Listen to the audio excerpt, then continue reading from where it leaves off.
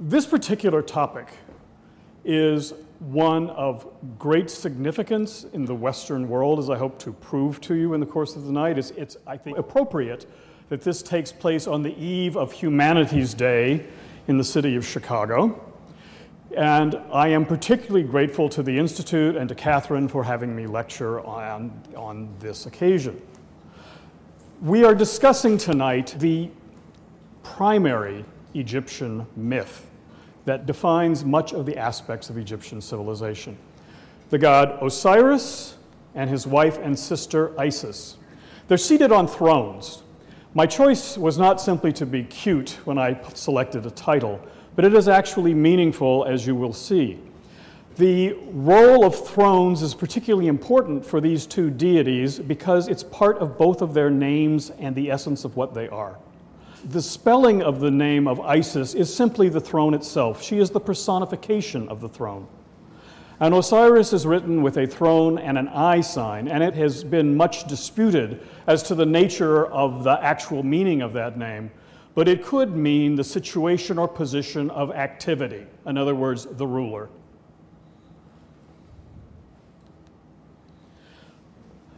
The name Isis has been a particularly positive name until very recently. Back in the 1970s, there was a heroine, Mighty Isis, on TV and a whole line of comic books, and it is particularly unfortunate that certain modern TV announcers have chosen this most inaccurate anagram, which is not used by the US government nor by the individuals in Syria, Iraq itself.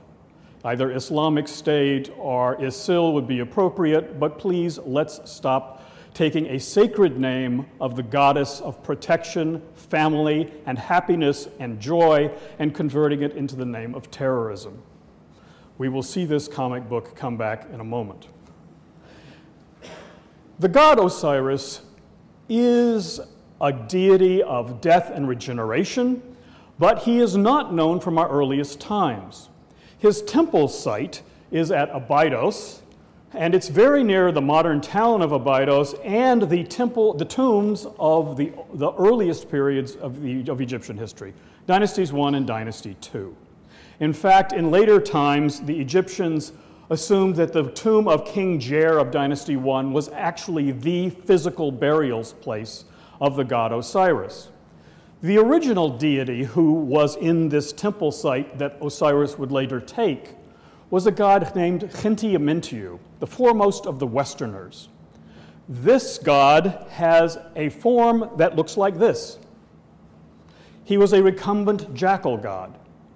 Over time, Osiris will take the title of Khenti-Amyntiu, that will become simply one of Osiris's titles, the foremost of the West, or foremost of the Westerners, where West refers to the land of the dead, where the sun sets. But the form of the jackal god will go to his son, Anubis, who will play a major role in this story. This is actually our earliest reference to the god Osiris. And as you can see, it's extremely fragmentary. And the way that I can tell you that this actually is Osiris is from this. This is the head and shoulders of a profile view of Osiris walking like that.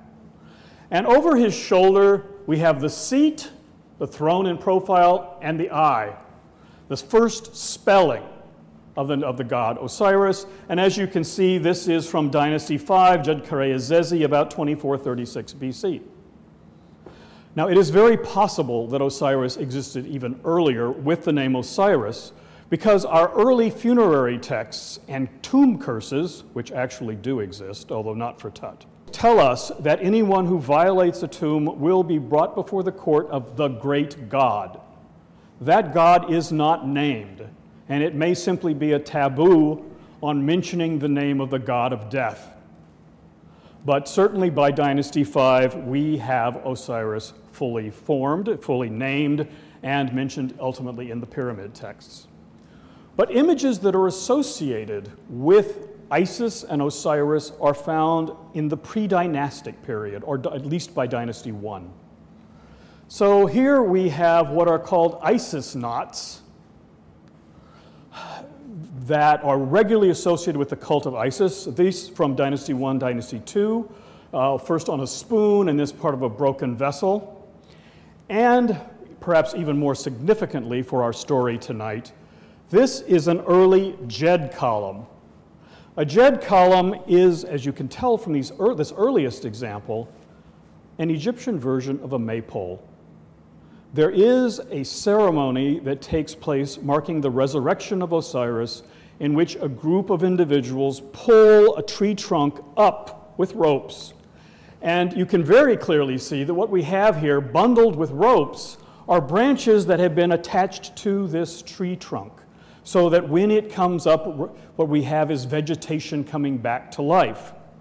This is not, however, the way in which the Djed column, and Djed means stability, is regularly seen in later Egyptian times. So it's undergone a modification that I can explain to you now. Instead, we have symbols like this, and here you can see a plant form. This is a papyrus column. This doesn't look plant form at all. Another version of it here with banded decoration that again is not clearly for a plant. And here you can see an example of that together with the Isis knot from Book of the Dead spells 155, which are protective amulets that are put with the corpse to ensure your revival in the next world. So what is this then? A question will come up after I introduce you to another player in our story. Osiris and Isis were brother and sister. That is, they were born of earth and sky. When you are part of an initial group of deities, there's not a choice of non-siblings to marry. However, this does produce a pattern in Egyptian so that you regularly refer to your beloved as your brother and your sister, and there is zero incest taboo in ancient Egypt. And there are many examples of especially half-brother, half-sister, or cousin marriages. Now, another individual who's born at the same time is the god Set, or Seth. There are two different pronunciations depending upon which part of Egypt you're living in. Seth is the god of confusion, chaos, and disorder. And he is also attested from the very beginning of Egyptian history. We have here in the pre-dynastic period on mace heads and individual little figurines, a figure that is clearly not something you can identify. Many Egyptologists have attempted to explain what is the Seth animal, and they produce a wide variety of options, none of which actually fit what you have. You have an image that has ears almost like a donkey. It has a long drooping snout. This unusual tail, in some cases, is actually an arrow stuck into his hindquarters because he has negative overtones, and as a result, to defeat him, you can actually see him defeated in his own depictions. Here he's on a protective knife, which you use together with the hieroglyph for protection to draw a circle around a baby's bed to keep demons from attacking you at night. So he can be quite protective in the right circumstances. But he coveted the throne of his brother Osiris, who was king of the universe. And so he developed an interesting plan. It was a game for thrones. He measured a coffin to fit one god only. This was the world's first coffin. It was a nice decorative box, and it happened to fit the measurements of Osiris and no one else. So he threw an elaborate party, invited all the gods to come, and said, I will give this party favor away to anyone whom it will fit. And so the gods all trooped up to line in and to try to see if they could fit it to win this wonderful box. And of course, it only fit Osiris. And the moment it fit Osiris, Seth slammed it shut, threw it in the Nile, and Osiris drowned, removing one of his problems for acquiring a throne. However, he hadn't reckoned with Osiris's wife, Isis. I'll get to that, but it's relevant you see it now. Whose image is regularly depicted at the foot of all royal coffins. Because what she did was then to search for the coffin of Osiris, which had in the meantime floated down to the Nile, through the Mediterranean Sea, and into the town of Byblos, where it had grown inside a tree trunk. That is the story that we are told in later Greek writers, Plutarch, and it is often suggested that this doesn't have any evidence in Egypt, but I'll disprove that for you in just a moment. Isis then goes and searches the globe looking for the chest of Osiris. She finds it. She takes his body out, and she is about to use her powers to revive him when Seth comes upon her, finds what she has done, seizes the body, cuts it into as many as 42 parts, and casts each of them around the entire area of Egypt, so there's a part for every nome, or Egyptian term for province or state, within the kingdom. So then Isis must go out on a secondary task, and that is to go area by area to find the individual bits of Osiris to piece him back together. Now, the way she is able to do this is because she herself is a goddess of power and magic. We have a papyrus from Turin, which tells us how Isis acquired her power. She knew that the sun god Ra would go forth through his creation every day, and he'd become old, and he dribbled and drooled because he was old. And she carefully waited till he had passed by part of a garden. She took some of his spittle, she molded it with clay that he had also made. She made it into a snake. She put it in the garden where he would walk the next day, and it bit him. And since it was made from his own divine power, his own fluids, it came alive and was powerful and could attack him. Whereupon he became extraordinarily ill, called out for someone to help him. Isis miraculously appears on the story and says, "I'll be happy to help. But first of all, you have to tell me your secret magical name so that I can cure you." Well, he tells her all sorts of names to get out of telling her his absolutely true name. And of course, he's never healed.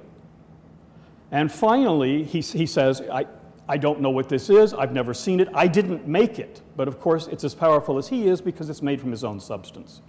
And eventually, after he's agonized for long enough, and the papyrus is tired and wants to stop, Isis is told secretly the sun god's magical name, whereupon she heals Ra. And with that power that she's acquired now from the sun god, she can use that to heal Osiris by gathering together his many pieces. Here is an image from the Temple of Dendera, which shows Osiris as the deceased form Sokar, the god of absolute inertness, in his coffin, which is within the tree of Byblos.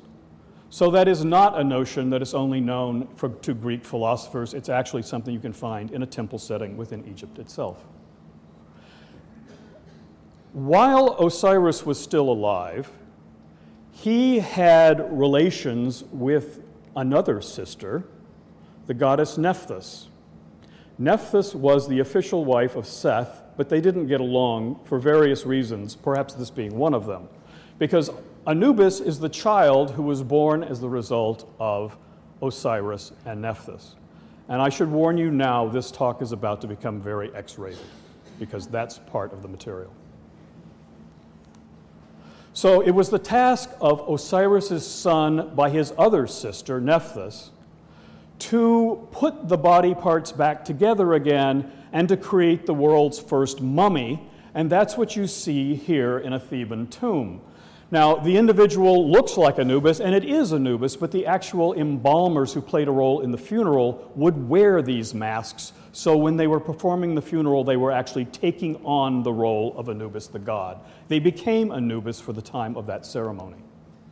And we can see how this is described in the papyrus Jumilak, which shows Anubis here putting together the body of Osiris with bandages, and over here are the body parts, some of them, and you'll notice this one right there. And I hope you can recognize that from somewhat earlier.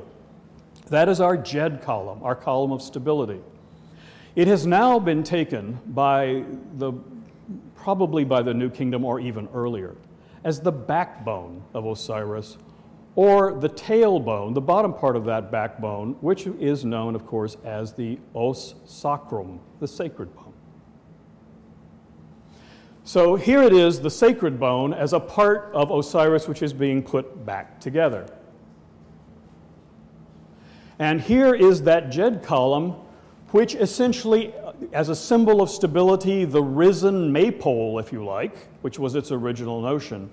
It has been given arms holding the signs of life and the power of dominion, the was sign, and this then is a representation of the risen Osiris as a symbol of the raised tree/backbone. Compare this image with this image where we have Isis and Nephthys, who got along quite well despite the fact that they both had children by Osiris. Here is Osiris between them. They are symbolized as the two goddesses of Upper and Lower Egypt. But this comparable pectoral from Tutankhamun shows all the same deities but with slightly different symbolism. So here Isis, the throne, and Nephthys, the lady of the house, over here, are flanking Osiris again, but instead of being a human Osiris, it is now the Djed column. So the one equals the other. And in addition, we get a reference to how earlier embalming must have been and how the Egyptians viewed the process.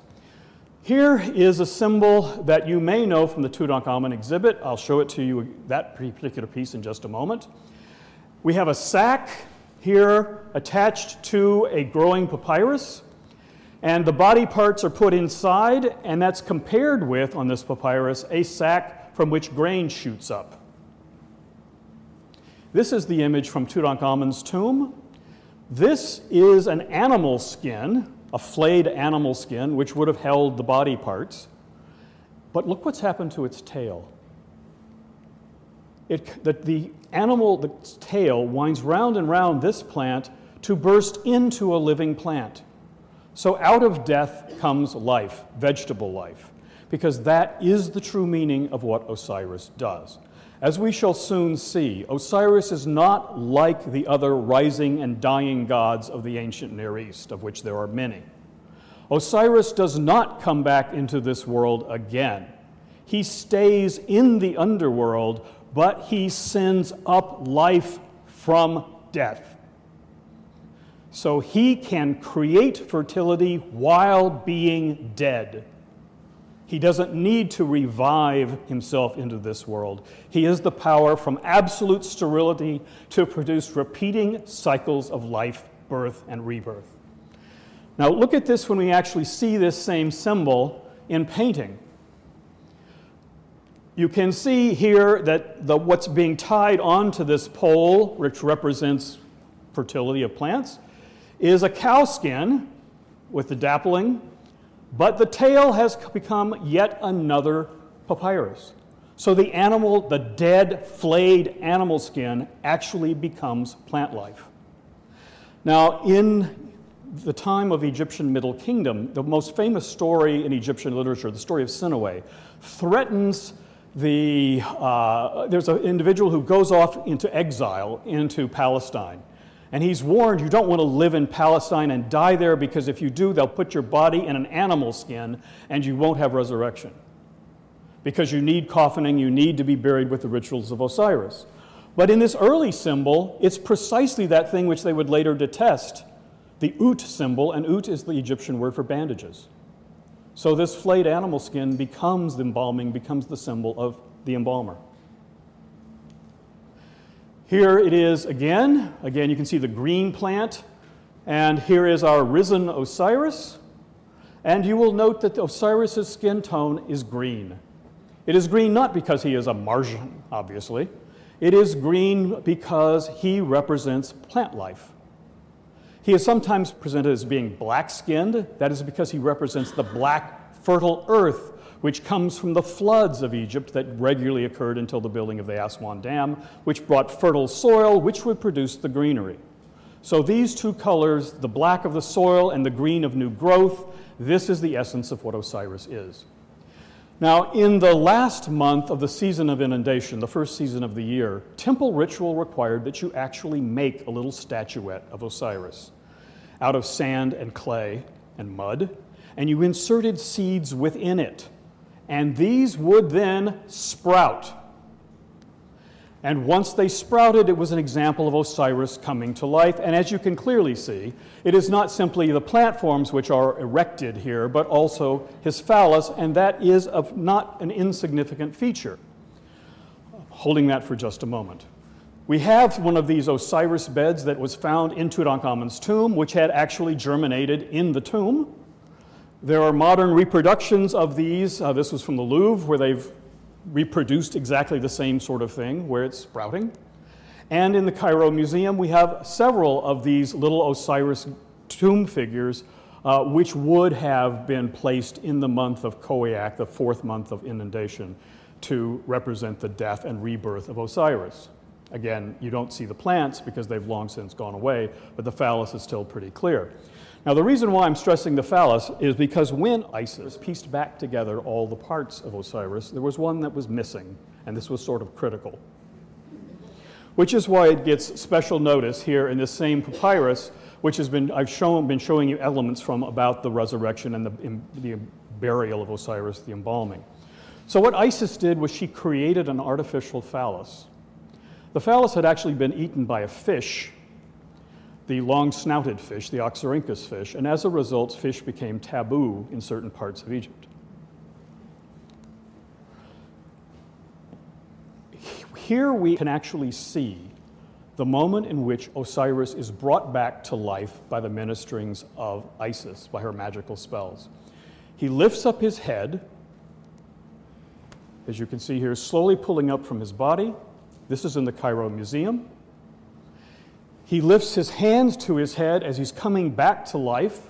This is from the special Osiris room of Dendera. Here, the god Horus, who, by the way, has not yet been born,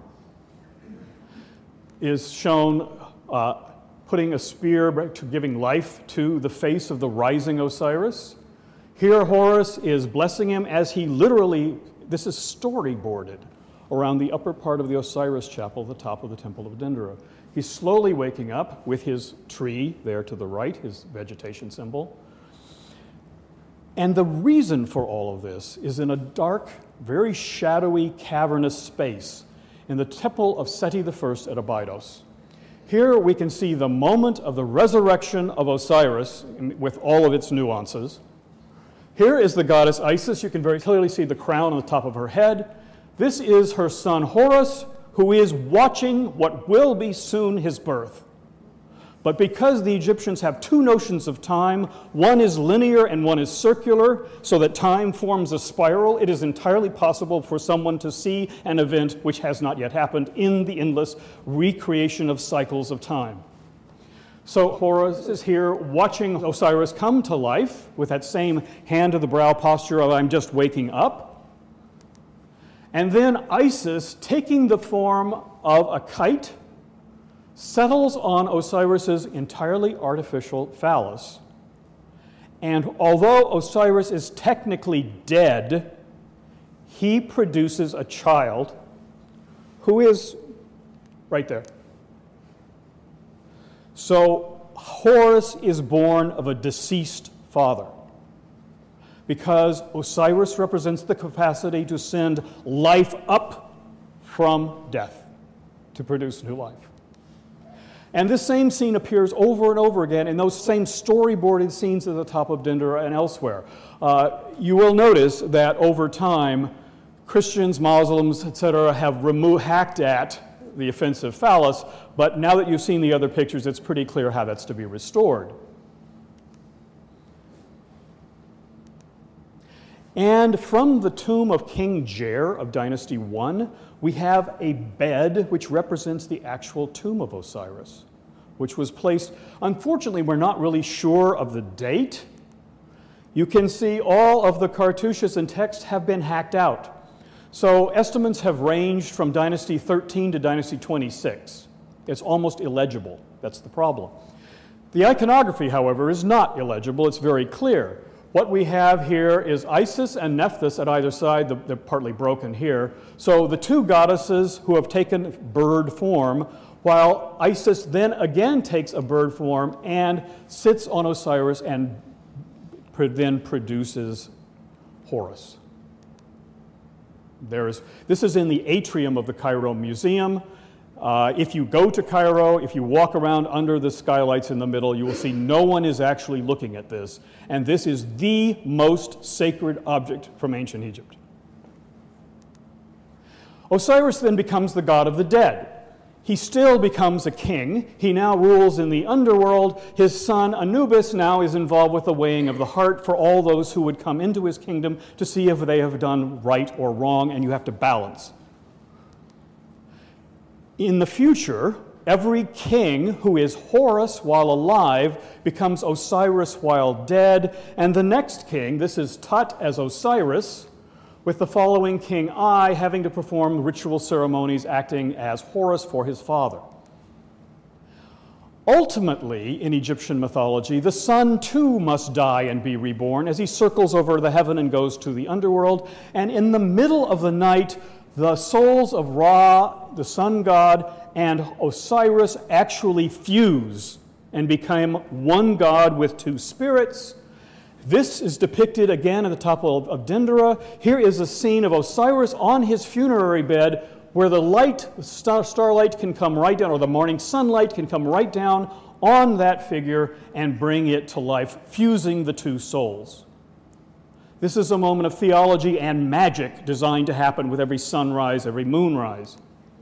This is a symbol from Nefertari's tomb, which shows the ram-headed and green-faced combination of Osiris and Re. And the texts say it is Re who rests in Osiris, and it is Osiris who rests in Ra, rests in, resident in, satisfied in, merged with. So this is two gods in one.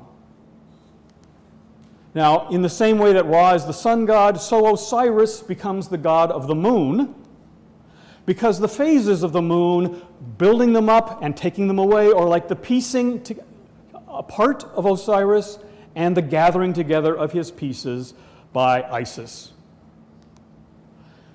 Now, when the god Horus was born by Isis, she then has to protect him from continual attacks by Seth. And the image of Isis suckling her young child became ubiquitous in the Near Eastern world, and in fact the entire Western world, because this was one of the dominant religions before Christianity. The cult of Isis penetrated as far as the Russian border, all the way up to Britain and throughout Germany. So that it is hardly a surprise when we find the same image was simply borrowed directly from ancient Egypt for a new cult, Christianity. And images of Christianity are almost invariably in the earliest stages taken directly from specific biblical references. There's no reference to this. But this is Coptic.